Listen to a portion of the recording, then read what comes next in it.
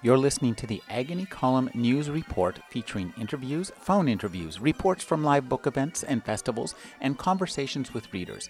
You can find additional news, interviews, book reviews, and more 5 days a week at the Agony Column website at trashotron.com/agony.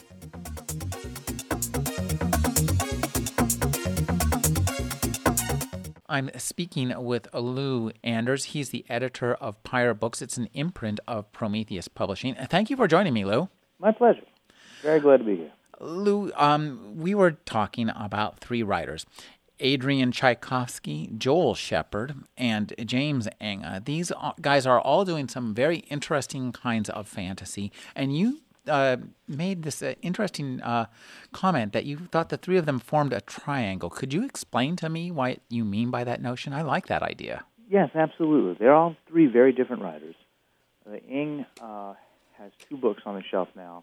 Shepard's first fantasy novel, Shepard's military science fiction series has been out for a while, but his first fantasy novel just came out. And the Tchaikovsky, the first three novels in that series will be out in March, April, and May. So he's not out yet. But they're all very, very different and all very, very good. Obviously, I'm biased, but they're very, very good. I'll start with Enge. Enge's last name is a pen name. It is I believe, Scandinavian word. I may be wrong about which language it is, but it basically means, as he's explained it, something like a thing being true to itself or a thing being its own nature. And Enge is very much a fan of the concept of deep genre, that genre needs to be unapologetically genre. When he reads genre, he says he wants things that, he wants his science fiction to be science fiction. He wants his fantasy to be fantasy. And Enge's novels are absolutely, they're not new weird, they're old weird. They are the 21st century extension of or outgrowth or child of Fritz Leiber, Robert E. Howard, C.L. Moore, Michael Moorcock. They are swords and sorcery as it would be done in the 21st century. His lead character is a guy named Morlock Ambrosius, who is the son of Merlin Ambrosius, but it's not our world. It's a secondary world.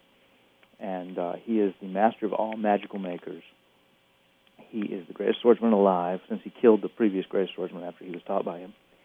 And he is an exile from his homelands and a bitter, dry drunk. And he's a hunchback.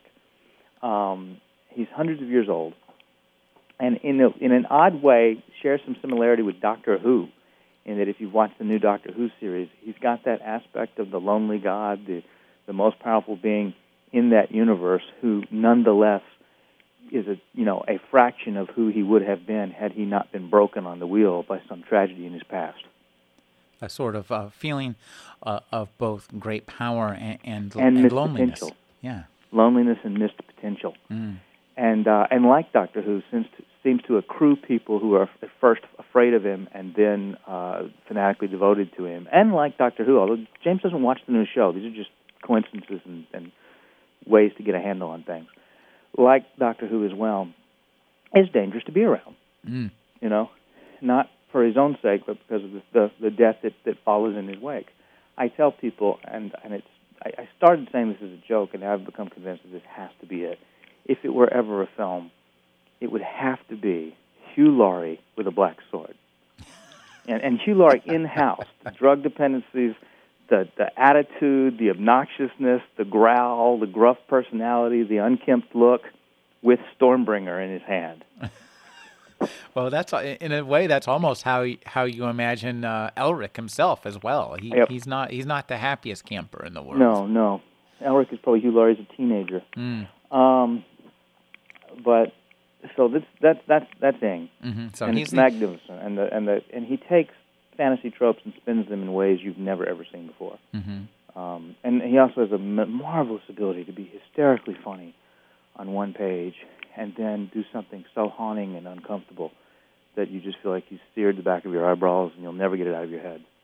And he has a nice political edge too. I think there's a lot of resonances with current political situations. I think in his stuff. Well, the book he's writing now, book 3, tentatively titled The Wolf Age, Morlock travels far up north into werewolf country, and they can't eat him because his blood burns with contact with the air, so they don't really know what to do with him. And so he's stuck in werewolf country. And werewolves are a democracy. They're a reputation-based society where the person with the biggest, baddest reputation has the most votes. And it's election time. Well, that sounds like fun. Now, the way this book is still being written, he references the strange gods in the first two novels. And I've been asking him more and more about who the strange gods are and what they are. And the strange gods have taken an unexpected role in book 3 that wasn't in the brief. They're having a bigger and bigger and bigger part of the novel. And they're these weird kind of almost quasi-post-human things. And I'm really, really excited to find out more about who the strange gods are. I'm just getting snippets from James as he finds out himself. That sounds like fun. You know, the novel might need to be retitled The Strange Gods by the time it's completed. But strange gods, werewolves, and steampunk airships that are powered by ghosts, you know, how can you go wrong with that? I can't imagine going wrong with it. It sounds like our world. only more entertaining. Yes. So then Joel Shepard. Shepard, background political science, also in women's. He covered women's basketball for years. I get tons of emails, and so does he, from women who say, "Wow, you can really write for a woman's voice better than most men. How do you do it?" And the reason is because he covered women's basketball for years. And so, you know, in his military science fiction, when the team come back and go in the locker room and take off their guns and their bulletproof vests and talk shop, you know, it's very, very authentic because he's been there in the locker room watching the basketball players talk. But I always feel like when I read Joel, I need a break from everybody else's fantasy because everyone else seems so politically naive in comparison. You know, when Joel creates a country, he doesn't. It's not a monoculture. He'll create the country, and the ruling class may be, for instance, in the book Sasha, the ruling class, the Varathanes, are not the same ethnicity as the underclass, the Gorenya. The Gorenya are pagans, and the Varathanes are, it doesn't have a close parallel with Catholicism, but it's a big organized hierarchical church. And, you know, it's a bit like the British were important. They're princes from Germany for a while. So they're not the same ethnicity. Now, that's just one cultural division.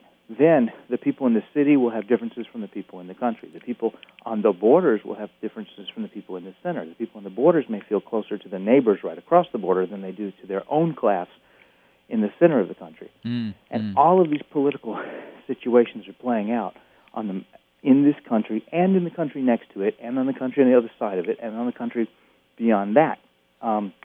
Within that framework, he's also really, really good at the interpersonal politics. You know, I need to pick 3 guys and go find the wolf that's killing people in the next village. Who I pick, how they feel about me, whether or not one of them wants my girlfriend, you know, all of this is going to come into play. Every single conversation has nuance and context and subtext and a backstory. And you read it and you're like, yes, this is how people really, really are. You know, this is exactly right. And then everyone else seems reductionist and simplistic and idealized by comparison. He's gotten, almost all the reviews that have come out so far are all saying, hey, this is a great thing for people who like George Martin to read while they're waiting on George Martin. Which, you know, we're not complaining about that. Not at all. And his story, the Linnaeans are a Highland people. 20 years ago, a guy came in named Kessler and helped them win a big decisive battle. And he's a great general, and one of the reasons is that there's no magic in this world. The only supernatural element is that there are a race of sort of like sexualized, non-pointy-eared elves called the Seren.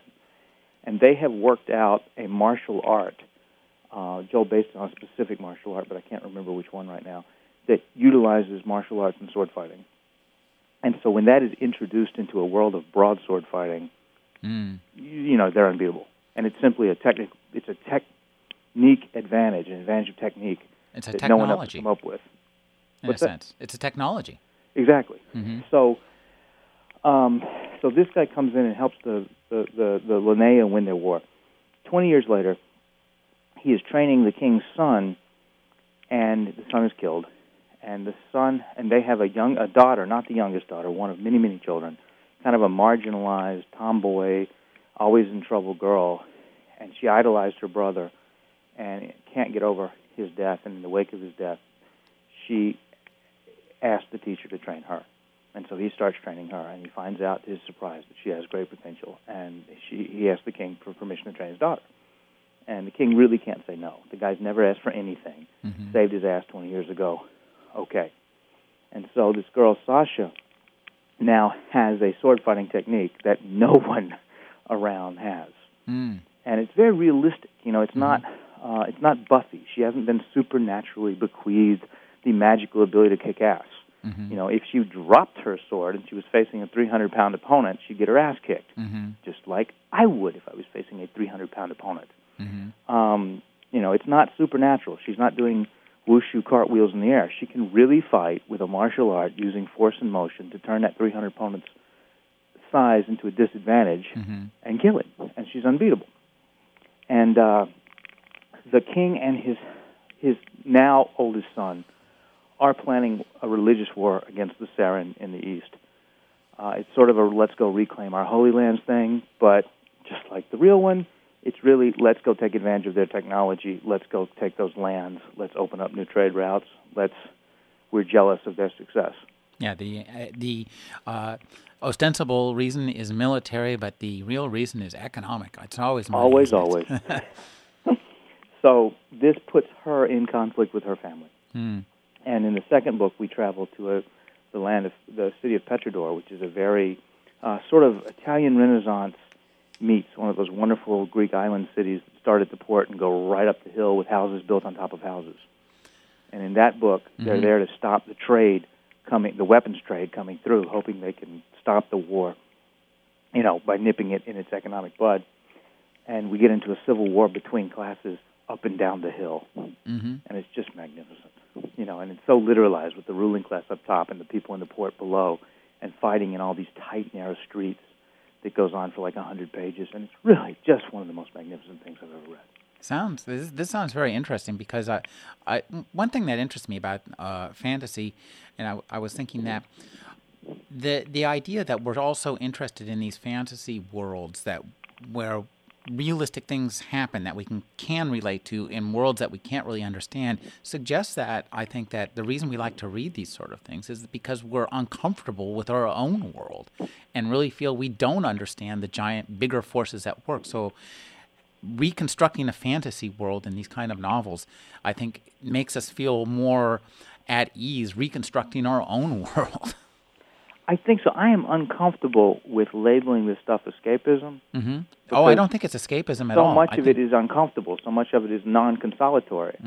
At the same time, I'm uncomfortable with in so much television science fiction, we travel to the ends of the universe to be reassured that there are people there who live in modular families and have the same values we have. And that drives me crazy. And I think it's a combination of wanting something strange and new and delightful, and also wanting to pick at the things that concern us. You know, exactly. Well, we want to be able to approach our own problems from a fresh perspective, which I think is what that's what good writing's about. Whether it's just writing about other people in a mimetically realistic novel about people in the suburbs having problems, or writing about the perils of a woman who's an unbeatable swordswoman in a fantasy world. There's in reconstructing that world, whether it's a mimetic world or a world created out of whole cloth by a writer, and I think the worlds created out of whole cloth allow us more to really rebuild our own world, in a sense. Exactly. And I need to add to this, she's not unbeatable with anyone who knows the technique. She's pretty damn near the top of the people who know the technique, but as she gets closer to the Saren territories in the book, she's also meeting more and more people who can fight as well as she can. Talk again, about there's Tchaikovsky. There's nothing supernatural. There's nothing. There's no Messiah thing in this. No unrealistic Messiah thing. The Tchaikovsky. If Ing is the guy whose imagination is so incredibly unbounded, giving us all these cool monsters and settings and creatures and just a bestiary of things you've never seen before. And Joel is the political master who's giving us human nature as it is in a fantasy setting. Then Tchaikovsky may sit right between the two of them. He's created a world where he's thrown out all of the old elf, dwarf tropes, although there's nothing wrong with those tropes, they're coming back. But he substituted them human beings who have based themselves on archetypal insect culture, and over the centuries have evolved to be like those insects. So you have ant people who are all telepathic. Ants are fantastic soldiers. They all march in line. They, if you attack an ant on the right, the ant on the left is able to warn him, so it's very hard to predict what ants will do because they fight as a unit, as if they had one group mind. You have dragonfly people, very good flyers, very elegant, very fashionable, very pretty, very wonderful swordsmen. They may map onto the elves. You have spider people who are,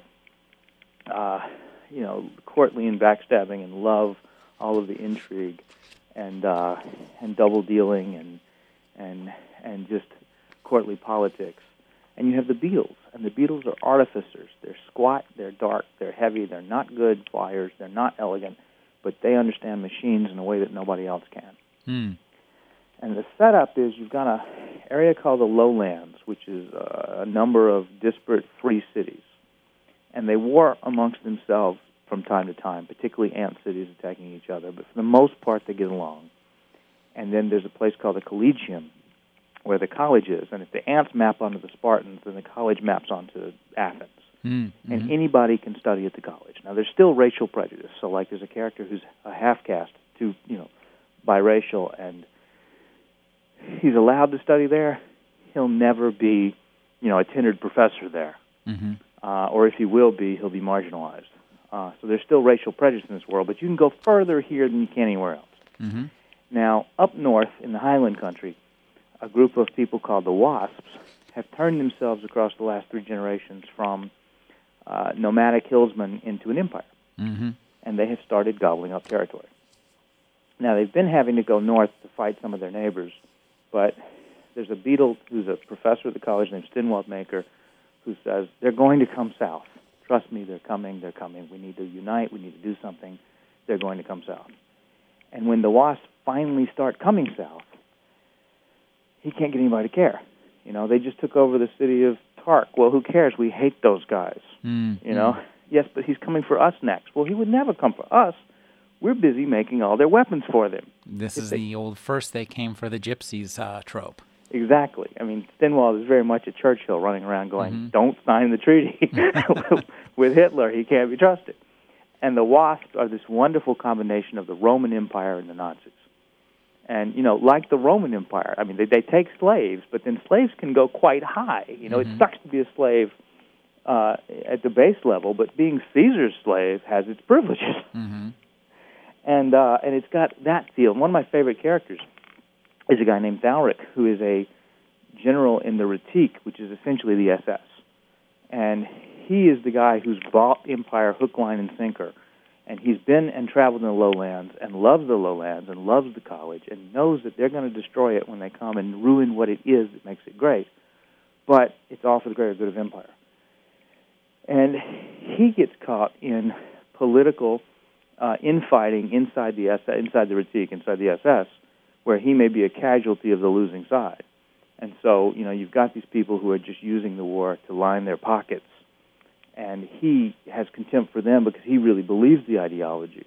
And he's having to maneuver to stay alive. And you do this wonderful thing where you find yourself rooting for him, so that he can survive all of the cuts that are happening inside the Retique. Keep his head on his shoulders so that he can come and fight Stinwald. It's marvelous when you can take the chessboard and spin it and look at it from the other side, and the guy is not just a standard dark lord with no motivations and no sympathies and no personality. I love when you can turn the chessboard back and forth and enjoy the book from either angle. And he's actually one of the best characters in the book. And some very interesting things happen to him, which I won't spoil. So that's the setup. And then on top of that, Tolkien arguably changed fantasy for all time when he took World War II and applied it to fantasy tropes. And I don't know why it's taken... World War I. I'm sorry. World War I. I apologize. I don't know why it has taken so long for someone to literalize that. But Adrian's done it, because what you've got are these Beetle-made articulated spider tanks laying siege to medieval cities. And you've got people riding out in cavalry to engage an enemy that's just created the Gatling gun.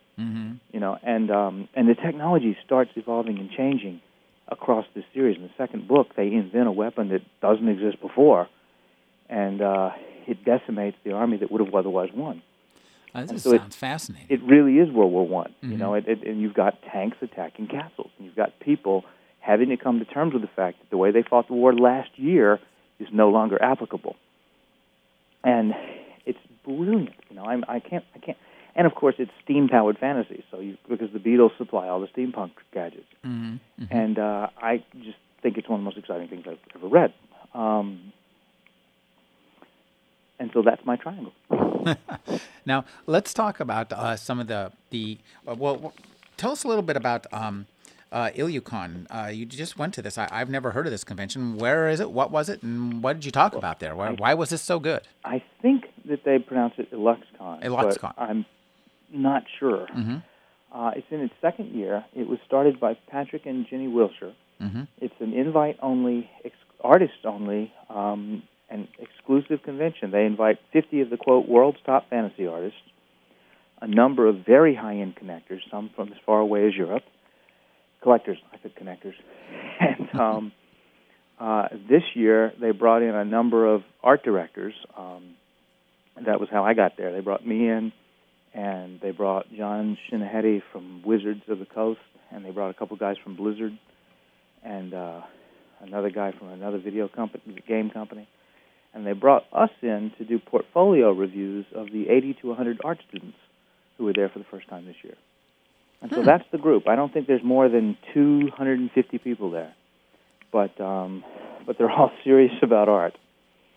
And I went to do portfolio reviews, and it was a very interesting experience. First of all, just hanging out with artists is marvelous. I don't spend enough time just hanging with the art side of this business, and I came away from it so invigorated and just feeling like, you know, even more opposed to this trend of not putting illustration on a book and just slapping a stock photo from an image archive on it, because science fiction and fantasy has a unique asset that no other field has, and that's our history of illustration and the incredible illustration. To be there and see the art, I got to see some of my covers. I saw David Palumbo's cover for the Joel Shepard book Petrodor, and I got to see the actual painting, which is about 3 feet tall, and was the center of his gallery, and it's just magnificent to see it up close. And Dave Seeley was there with 2 of the covers he's done for me, and I got to see those up close, and they're like 4 feet tall. And John Picasso was there, and you know, and this is a serious collector cloud. There are pieces going for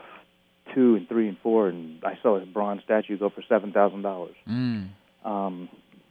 But so just hanging with the artists was absolutely magnificent, and just reinforced how lucky we are to have that as part of our industry. Now, having to quantify my opinions about student portfolio was one of the most educational things I've ever done. I get portfolios sent to me mostly by email constantly. You know, multiple portfolios arrive in my inbox every day. But I'm never required to say anything more than, thank you very much, but this doesn't fit the needs of our line at this time. Good luck. You know, having to sit for 15 to 20 minutes with students and show them why I would or would not commission them based on the stuff in their portfolio forced me to quantify and articulate my opinions in a way that I had never been required to do before, and therefore taught me a great deal about their opinions, my opinions. And, you know, it was immensely gratifying when several times I would point something out and someone would say, yeah, that's just what John Shinahedi said. All right, I'm not talking out my butt. And I found that I most frequently I would say to people, your characters have come in. I was actually surprised by the overall quality of the work I saw. But I frequently would say to someone, your characters have come in and posed in your studio for you on a pedestal. And what I want you to do is take your easel and sneak out and hide behind a bush and paint them when they don't know you're looking. And I responded, and my needs are different from the needs of a video game art director or a role-playing game art director. They overlap, but they're different. And I found that I responded most to the pictures that had a sense of narrative, where you could guess at what had just happened a second before and what was going to happen in the next second. Mm-hmm. And that's what I responded to the most.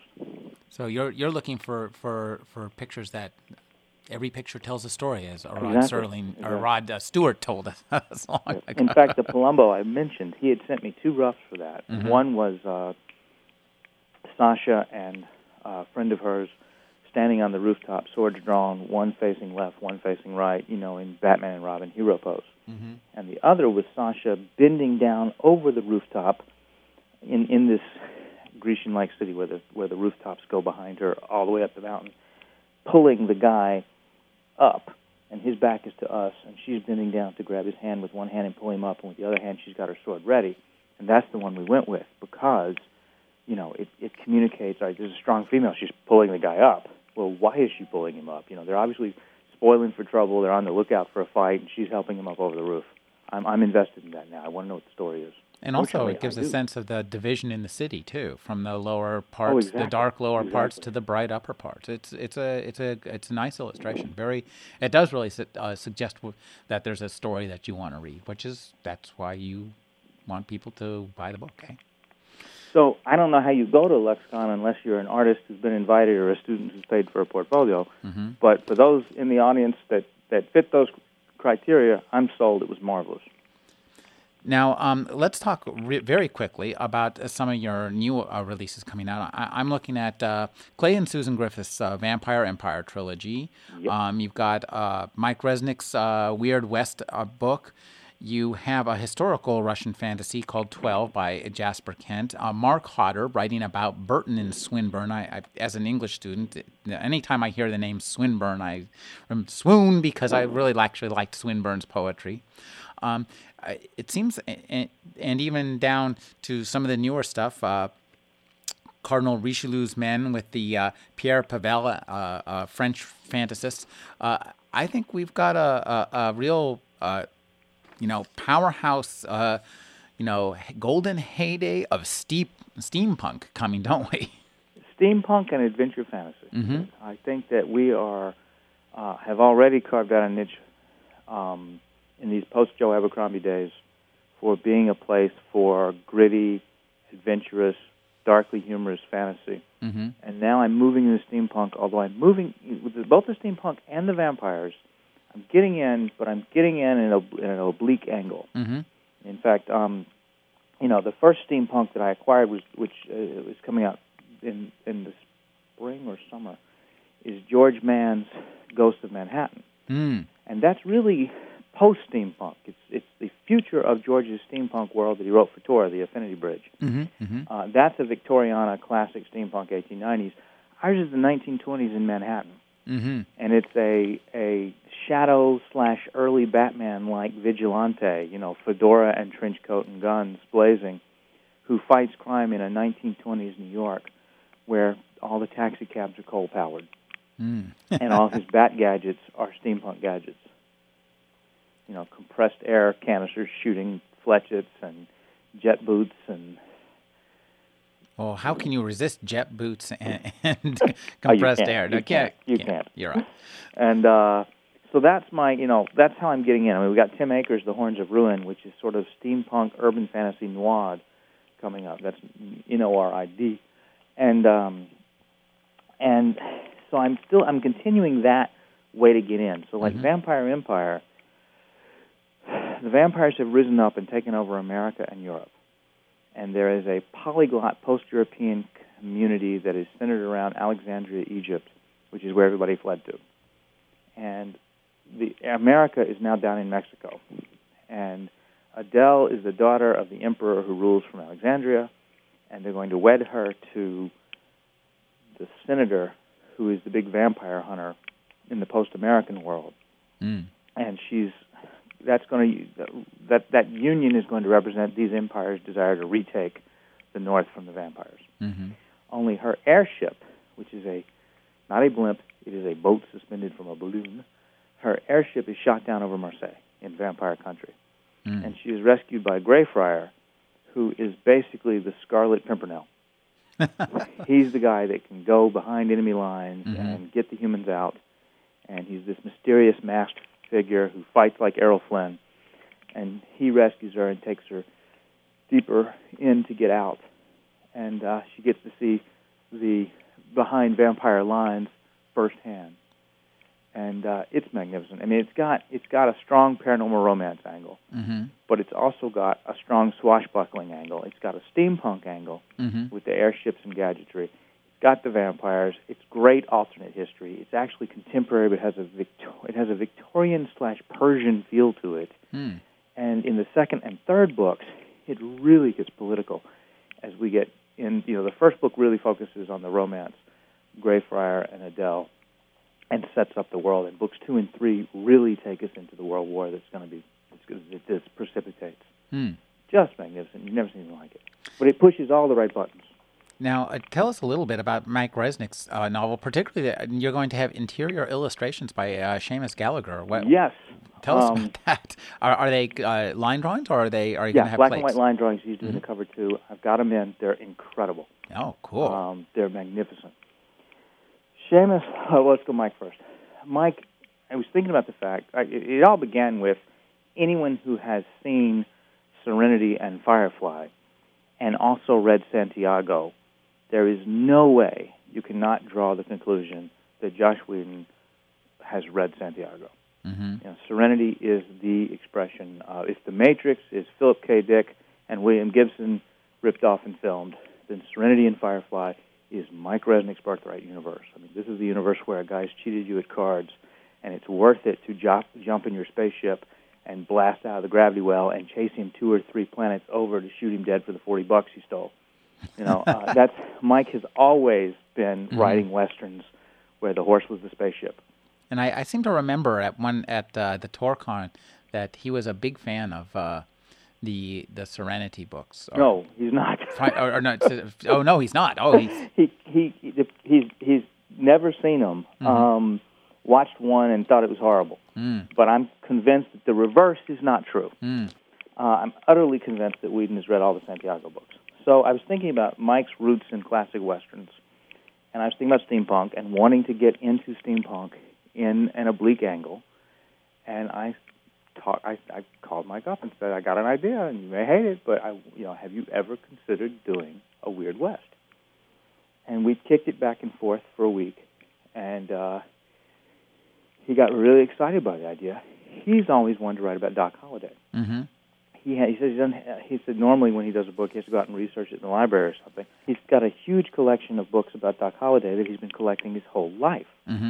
One of the things that strikes me about the Weird West genre is that, having read the Magic Wagon so long ago and Dead in the West so long ago, and I really like those 2 works by Joe R. Lansdale, I was surprised that just didn't blow up back in the mid-'80s horror burst.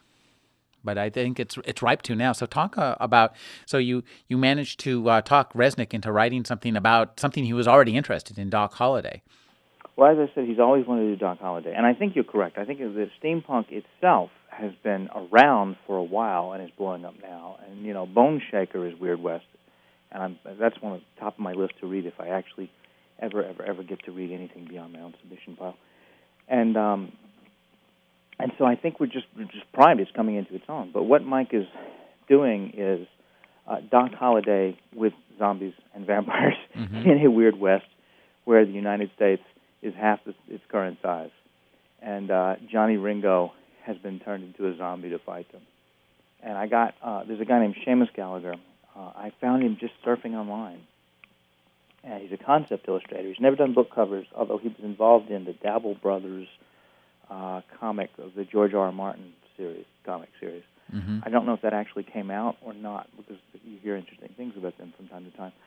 But I saw some of the covers he had done from the Dabble Brothers online, and they were magnificent. And they had a wonderful cartoony feel to it that probably isn't right for every book cover, but for this, which has got that element of tongue-in-cheek, I thought this is it was different enough from what we've done that I wrestled with it. And then I finally decided to take a leap of faith, and I contacted the guy, and he's so nice. He's been great to work with.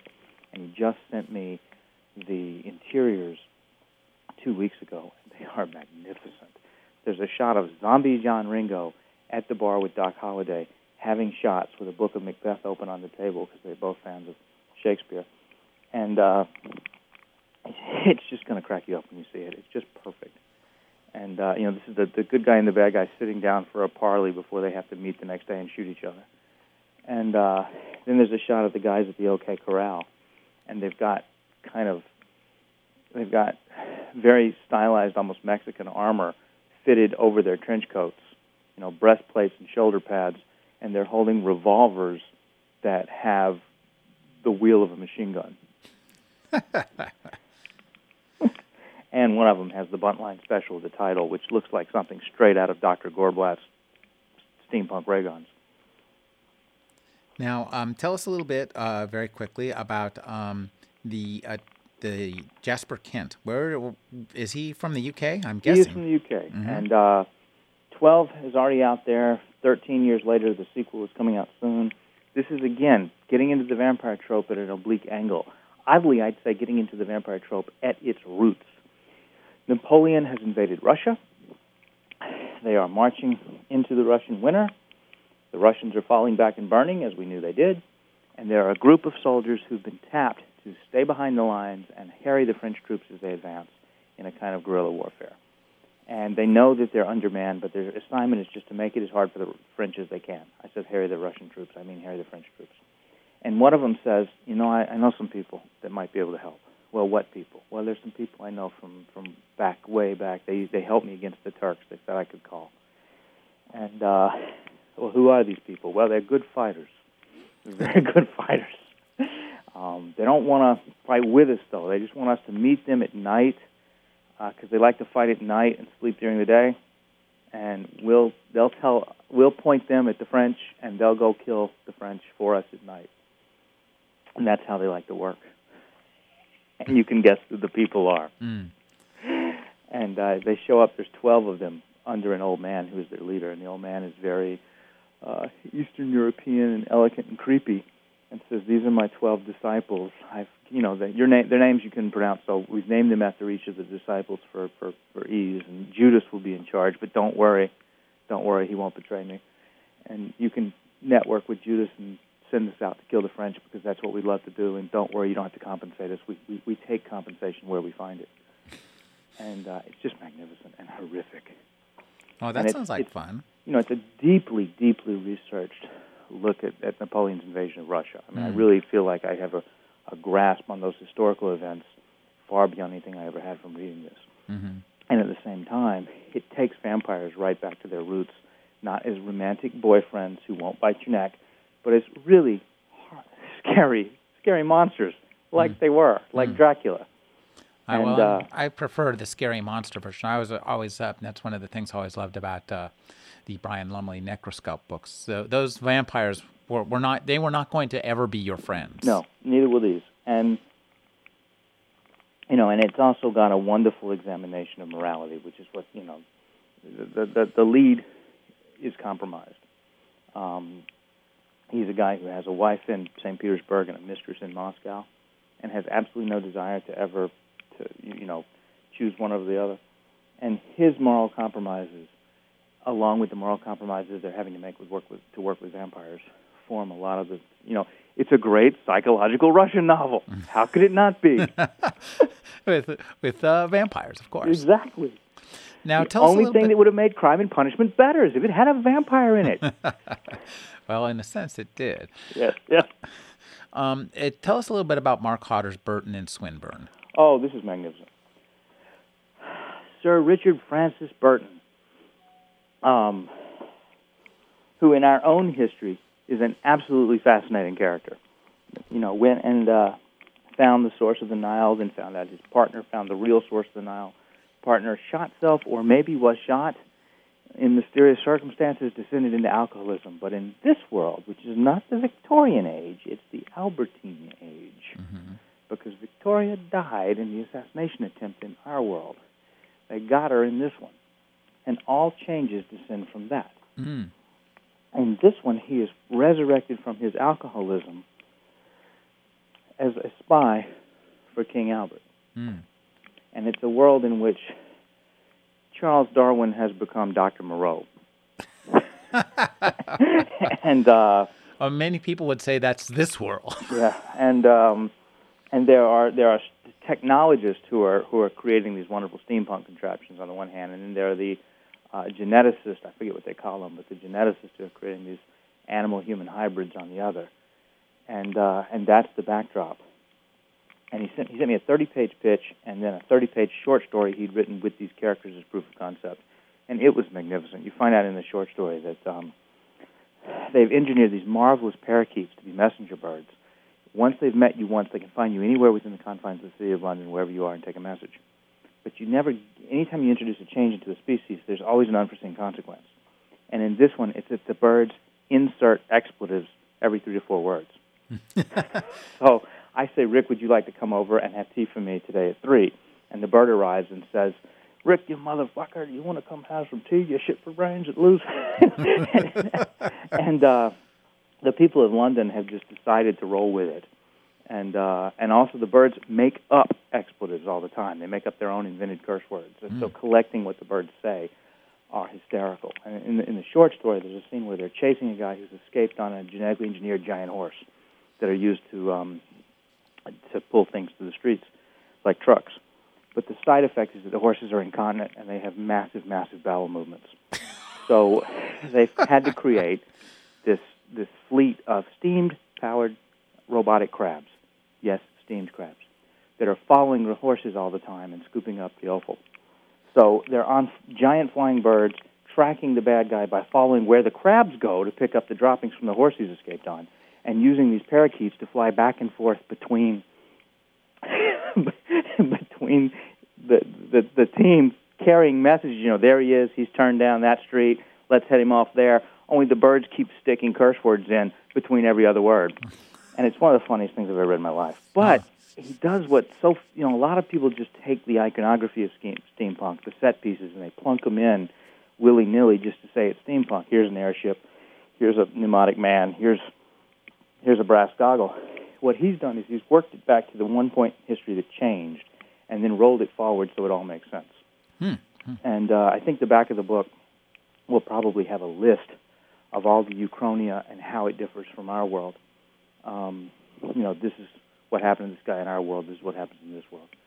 And so he's really justified the steampunk in a way that I haven't seen done before. Oh, that sounds fascinating. Yeah. He's a Sexton Blake expert. He runs the Blakeiana website. Mm-hmm. That's the main source for Sexton Blake. But it's the main source for Sexton Blake, actually. Well, this is fascinating. Now, you also have. Let's wrap this up with a quick look at the French guy you've got, Pierre Pavel. Pierre Pavel. Oh God! One of the hardest things in my business is to read something, fall in love with it, and not get it, and then I never know what happens in book 2. And this is the one where I was just like, my God, if we don't get this book, I'm not going to be able to live. It's the Three Musketeers with dragons. It's French. It's the era of the Musketeers, but Colonel Richelieu has his own fighting force called the Cardinals' Blades, and they were helping France in the war with the dragon kind. There are dragons who can appear human, and they have been helping the Spanish against the French. And the Cardinals' Blades were disbanded and disgraced 10 years previous when they were sacrificed as political scapegoats in an undertaking that went sour. And it starts out when Richelieu calls in the head of the Cardinals' Blades and says, I want you to put the team back together. And he basically says, go F yourself. And then Richelieu pulls out a card and blackmails him into doing it. And so he goes and reassembles the team, and you see what they've all, come to. Some are doing quite well, and some are completely lost without a purpose. And he reassembles the team for the first battle against the dragons. And it is swashbuckling Three Musketeers, Alexander Dumas goodness with dragons. And I'm just in love with it. What more can you ask for? It's a steampunk renaissance with Pyre Books. I've been speaking with Lou Anders. He's the editor of the Pyre Books imprint for Prometheus Books. And as you've heard, there's quite a wealth of great steampunk writing coming out next year. Stay tuned. We'll be talking to Lou again because we have a very important conversation that we need to have about glossy book covers. Thank you for joining me, Lou. My pleasure.